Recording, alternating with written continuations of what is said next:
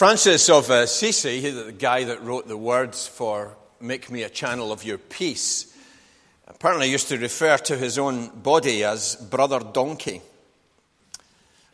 Brother Donkey, it was part of him, it was something that was beloved by him, but donkey in the sense that, well, yes, it might take you places now and again, but donkeys, in Francis's experience anyway, could be a bit stubborn, could be a bit willful, could have their own mind and their own decision about things.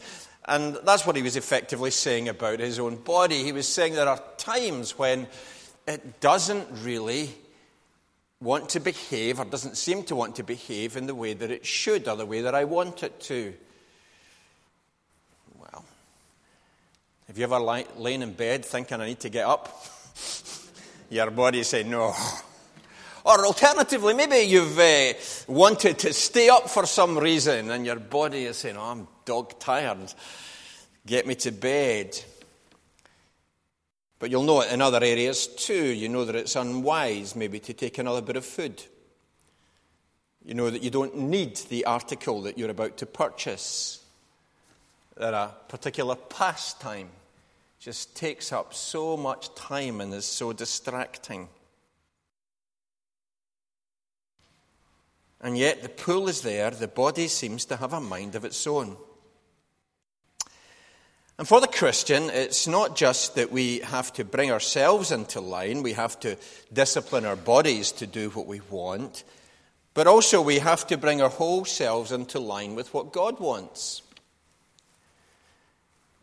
And in 2 Corinthians 5, the Apostle Paul says, and Christ died for all, that those who live should no longer live for themselves, but for him who died for them and was raised again. Our living is to be for God. And the passage in 1 Thessalonians 4 that we've just read is headed, living to please God. Our first part of our motto as a congregation is living the Lord's way. And verses 1 and 2 of 1 Thessalonians 4 are making it plain that there is such a thing as the Lord's way. In chapter 3, the apostle has finished by that chapter, or he didn't write it in chapters, but he's got to the point where he's been praying for the holiness of the church, that they would live the life of God in their own lives. And that, of course, involves their cooperation, their working with God. And verses 1 and 2 make it clear that there was a standard, a way, or an aim to follow to, a way to follow. There is a Lord's way that we are to live. Seen in Jesus, mentioned twice in verses 1 and 2, but a way that comes to us in Scripture. So that is, the Christian is not at liberty to decide what is and isn't okay for the Christian to do.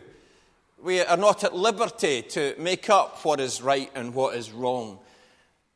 There is a way of the Lord that is given us, instructed in Scripture, lived out in the life of Jesus. And the apostle in these two verses refers back to instruction that they've already had because the basis has been laid. Neither are we simply to reflect what seems to be the prevailing mood or the prevailing opinion outside us in society. And there is no provision in the New Testament for the church deciding for itself what is and what is not part of gospel living. We have the message of God, we are given the presence of God and the power of the Holy Spirit, and the way of God is set. And this way of living to please God is summed up in the passage, not by we must keep all the rules, but living in such a way, verse 1, that pleases God. You are to live in order to please God. Yes, there are rules and guidelines that set out what God wants, and we please him as we follow them. But that is not the same thing as saying the first loyalty is to the rules themselves. The Christian life is not, here's a handbook of all the rules you have to keep. The Christian life is a relationship with the living God, and we are to live not as equal partners in that relationship, but we are to live knowing that he is Lord, and that our calling is to please him. Just seeing it as a set of rules leads to all kinds of complications and contradictions. And indeed, that was the problem that Jesus encountered with the Pharisees and the religious leaders of the time. They wanted rules for everything. And it didn't work. And time and again, Jesus was clashing. So, for example, in Mark chapter 3, in the first 6 verses, where there's a man in the temple who's got a withered hand, Jesus asks them, is it okay to heal on the Sabbath? And they're saying, no, there's rules about this. Keep the Sabbath, don't do any work, so don't heal him. But in saying that, they were saying that the rules were more important than the mercy and the compassion of God and what would please God. It wasn't that the Pharisees weren't taking things seriously. Of course they were. But they'd become slaves to a way of following rules which put the focus on them. And so, Luke 18, when the Pharisee and the tax collector goes into the temple to pray, the Pharisee saying, I've kept the rules. I've tithed, I've done this, I've done that, I didn't do this. But Jesus said it was the tax collector who went away right with God. He was simply saying, God, have mercy on me, a sinner. That is, he was relating to the living God in terms of, here is the Lord and I'm a sinner, as opposed to, yes, God, you're lucky to have me because I'm keeping all the rules. Now, there are several advantages, at least, in portraying this way of living the Lord's way, or portraying it as pleasing God. Firstly, it highlights the basis of the gospel claim that we can know God, mentioned in verse 5 of our passage. It highlights that we are called into a living relationship with him. And we have to know someone if we are to please them. We have to have had dealings with them to know what they are like, what they're expecting of us, what will and what will not please them. And so living the Lord's way is not in the first instance, here's the rules to keep, to do your duty, so much as live in such a way as puts a smile on the face of God. Please him. He's given us guidance and instructions and commands in Scripture. But we do not do these things to tick box in them and to impress him, so much as this is what it is to please God. It highlights the gospel claim is not here's what you must do, but rather how to live in relationship with God. Secondly, with pleasing God as your principle, there is a degree of flexibility. It's not just the option to obey or not obey, but the flexibility to work out what is pleasing to God in a given situation. That was where the Pharisees had gone wrong in Mark chapter 3.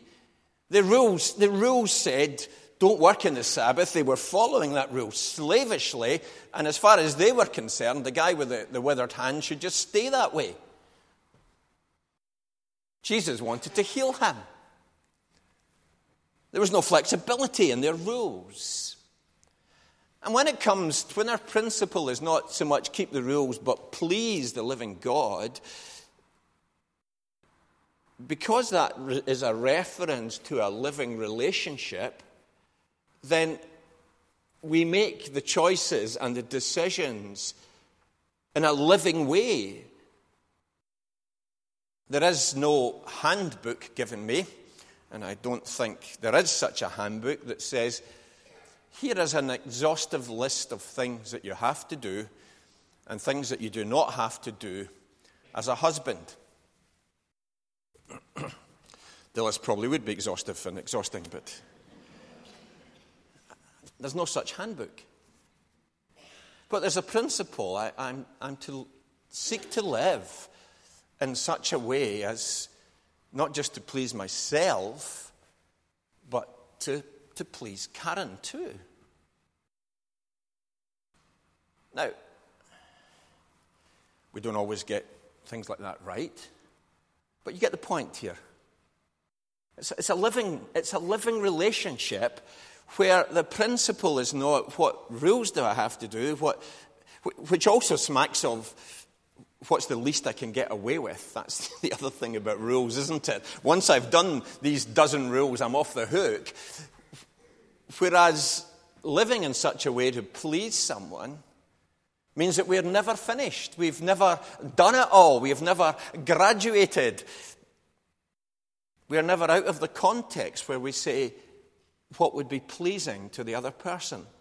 And so it is with summing up living the Lord's way as pleasing God. It brings in this element of this living element of flexibility, of never having finished, but also puts the emphasis on the relationship.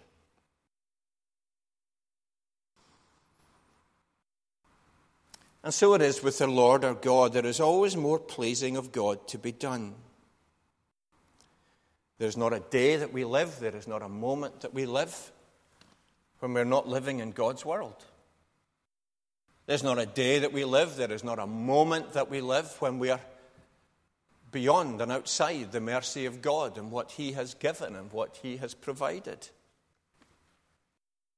So we should be asking ourselves whether a particular choice that we make, a particular situation that we face, a particular challenge that we encounter, we should be saying, yes, but what's pleasing to God? What yardstick do you use in these times? We all have one, surely. We have a yardstick that says, do this or don't do that. And if your yardstick is not, how do I please God, then what is it? And is it an appropriate yardstick for a Christian to have? So living the Lord's way is, yes, a pattern to go, but it's that living relationship where we are called to this continual living in a way that puts a smile on the face of God. And the basis of that distinctiveness is made clear in verses 3, 4, and 7, that Paul talks about holiness and holy living. And the idea behind that takes us to the temple in Jerusalem. Now, when anyone went to the temple in Jerusalem, holiness was essential. You couldn't just turn up any old how. To be in the presence of God, purification rituals were prescribed, for you had to be pure yourself to be in the presence of a holy God. And the Christian gospel is that Jesus fulfilled those requirements for us through his death and resurrection. He has made a way in which we can know God and can live with him. And that was symbolized as he was crucified. And as he died on the cross, the temple curtain which separated the Holy of Holies was torn in two. This holiness is no longer boxed in. This holiness is no longer to be approached through a series of purification rituals. Jesus has fulfilled that, and the holiness of God is to be seen and expressed and tasted in the whole wide world. And so just as there was this notion of there are right and wrong ways to behave in the temple, the gospel is effectively saying that is now into all of life. The holiness of God is something that we are never away from. I am with you always, Jesus told his disciples as he sent them into the world. And so Jesus' followers are to be holy as though they were living constantly in the temple in Jerusalem. That is the standard for everywhere. And holiness is not something that we can pick up or put down as mood takes us. It is part and parcel of being a follower of Jesus. And then in verses 3 to 8, having set out that basis of pleasing God, of having shown us that the distinctiveness is in their holiness, the apostle gives us an example. And the example that he uses about how followers of Jesus are to please God is to do with human sexuality.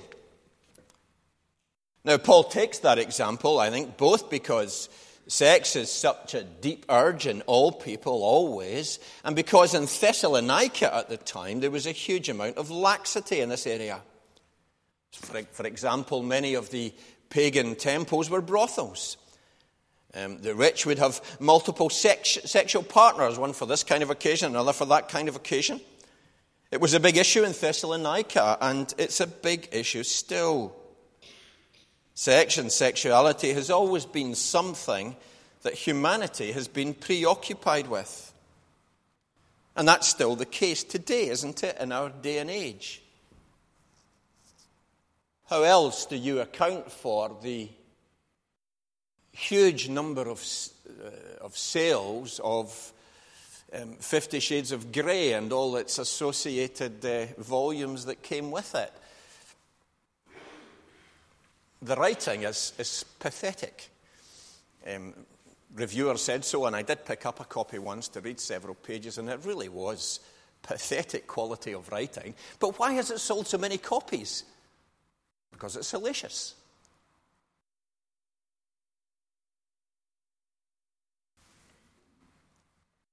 It's what sells. I remember a songwriter being questioned why he picked up the theme of love and relationships and sexuality so much, and he said, well, songs about tractors don't sell. And the subject matter of films, of books, of TV programs, of songs, of newspaper stories, and I'm not just talking about tabloids, reveal a huge preoccupation with sex and sexuality. So it's not something that the church obsesses any more than the world around us does. And so what Paul is doing in these verses is responding to what was a big challenge in his day, and it's still a big challenge in ours. Our world has turned sexual desire, preference, and practice into a moral free-for-all, where the only rule is just express yourself. And that's like saying you must allow the donkey or the horse, unbroken and untamed, to crash around in all directions. Being a Christian in such a context was a challenge for Thessalonians and a challenge for Christians today.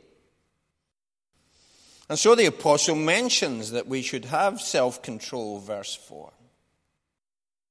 And self-control is not a negative thing. It's, I suppose, going back to the donkey and the horse, you think of self-control as a way, actually, to channel the energy and the life that the donkey or the horse has so that it doesn't career around all over the place doing damage.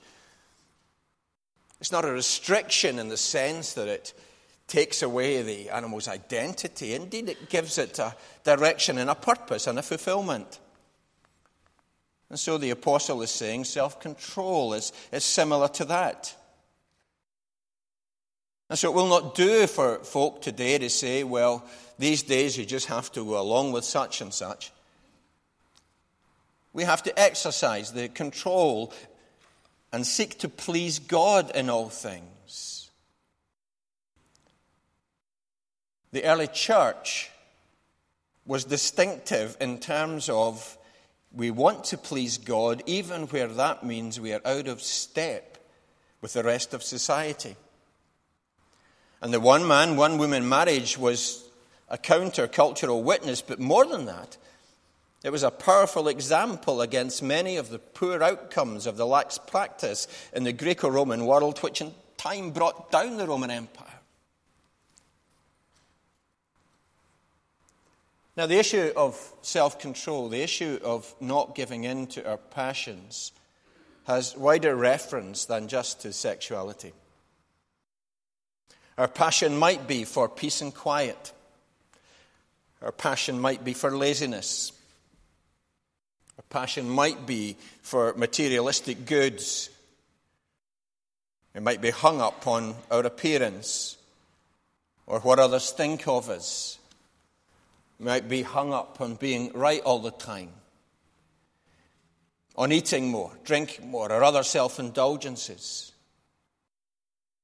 Living to please God involves, verse 4, taking control of ourselves and exercising self-control in order to live in such a way that we are following the lead of the Spirit, following the teaching of Scripture, and relying on the power of God to work in and through and with us in order that we become more like Jesus. And that will always involve saying no to some things. Just as Jesus himself had to in order to be our Savior. He gave up equality with God, verse 5 of Philippians 2. He had to say no to the temptations of Satan. He had to say no to the opportunity or the desire to run away when he was in the Garden of Gethsemane. And so if we are to follow that Jesus, and he said that following him involved taking up our cross daily, that means there are certain things that we need to give up. Where they are things that are contrary to the Word of God, the aim is not moderation, but abstention, giving up.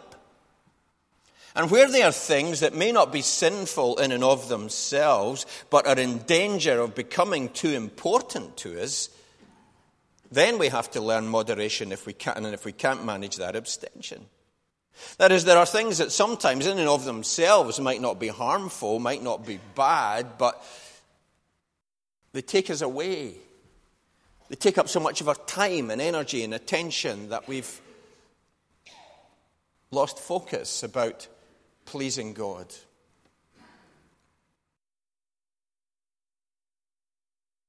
We are called to please him, and Paul says in verse 1 to do this more and more. That is what we mean by living the Lord's way. It means living in such a way that we seek to please God, that we're seeking to put a smile on his face, and that we're doing that in and with all of life. For the holiness of God is not held in some inner holy of holies in the temple, but has burst out into all the world. So when we decide what to do, what not to do, when we decide whether to let a comment go or to speak back, when we decide whether or not we're going to say sorry, when we decide what we're going to spend our money on, what we're going to give to, when we decide all the stuff that's involved in daily life and daily living, are we saying, what's pleasing to God in this? And that's not keeping the rules, it's building the relationship further. Just as in the example I mentioned earlier of marriage, I'm not thinking what keeps the rules here, but what's pleasing to the other person. And sometimes, we think about that and we think, I know what Francis means by beloved donkey, You start thinking, well, I've done the dishes Monday, Wednesday, Thursday, Friday. That's pretty good. It can't be my turn on Saturday. Don't fancy it. Don't want to do it. What's pleasing to the other person? Does the relationship matter? Am I intent on building up the relationship, or do I not care if I let it go and make it worse? That's what Paul's saying about our relationship with God. It's not, God, I did this on Monday, I did that on Wednesday, that on Thursday. Here's a break. I can do what I like today. If anyone's in Christ, we're a new creation. That's our identity. We are to live, 2 Corinthians 5, for him who died and rose again for us. So living the Lord's way involves putting some things off, putting some things to the side. Now, there are opposite dangers about being far too lax about that, and there's the opposite danger of inventing rules that aren't in fact God-given directions and rules. And in his magnificent book, The Call to Conversion, Jim Wallace mentions how he was a young man in the 60s and from a quite strict church background, he was wanting to take a girl on a date, and he tried to think, what would be safe, what would be okay to take this young girl to? And he decided it would be to go and see The Sound of Music. And when he went to the house to collect her to go to the cinema, her dad was standing in the front door and saying, "If you take my daughter to see this film, you'll be going against everything that we have brought her up to believe and stand for." He thought going to the cinema itself must be inherently sinful and wrong. And poor Jim Wallace was thinking, what could be safer than a Julie Andrews film? Which is before she was in films like S.O.B. and 10 and other things. You see, that was a rule that's not... That was Pharisaism.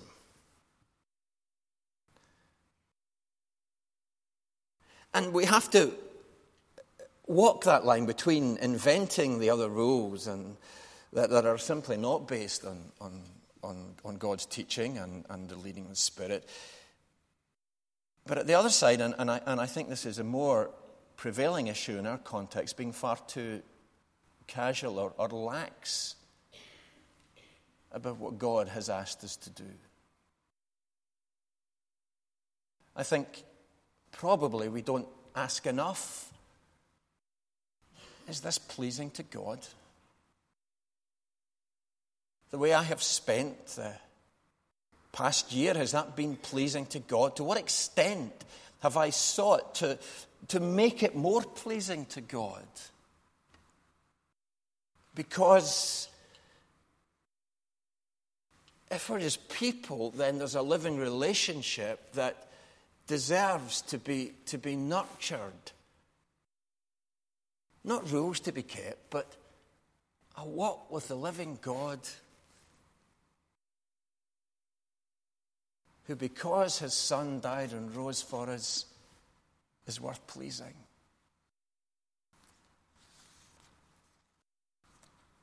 There is a way that is the Lord's way. It is a nonsense to think we can just follow Jesus and go with the flow of the world around us.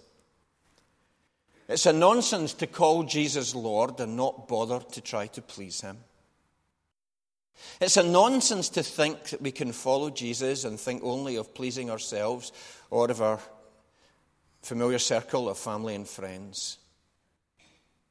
There is a way, there is the Lord's way, called to be His distinctive and holy people in all areas of life. And just like Francis of Assisi, we all have a beloved donkey that needs to be lovingly tamed, which will be the better for us, but also which will be pleasing of God. Let us pray.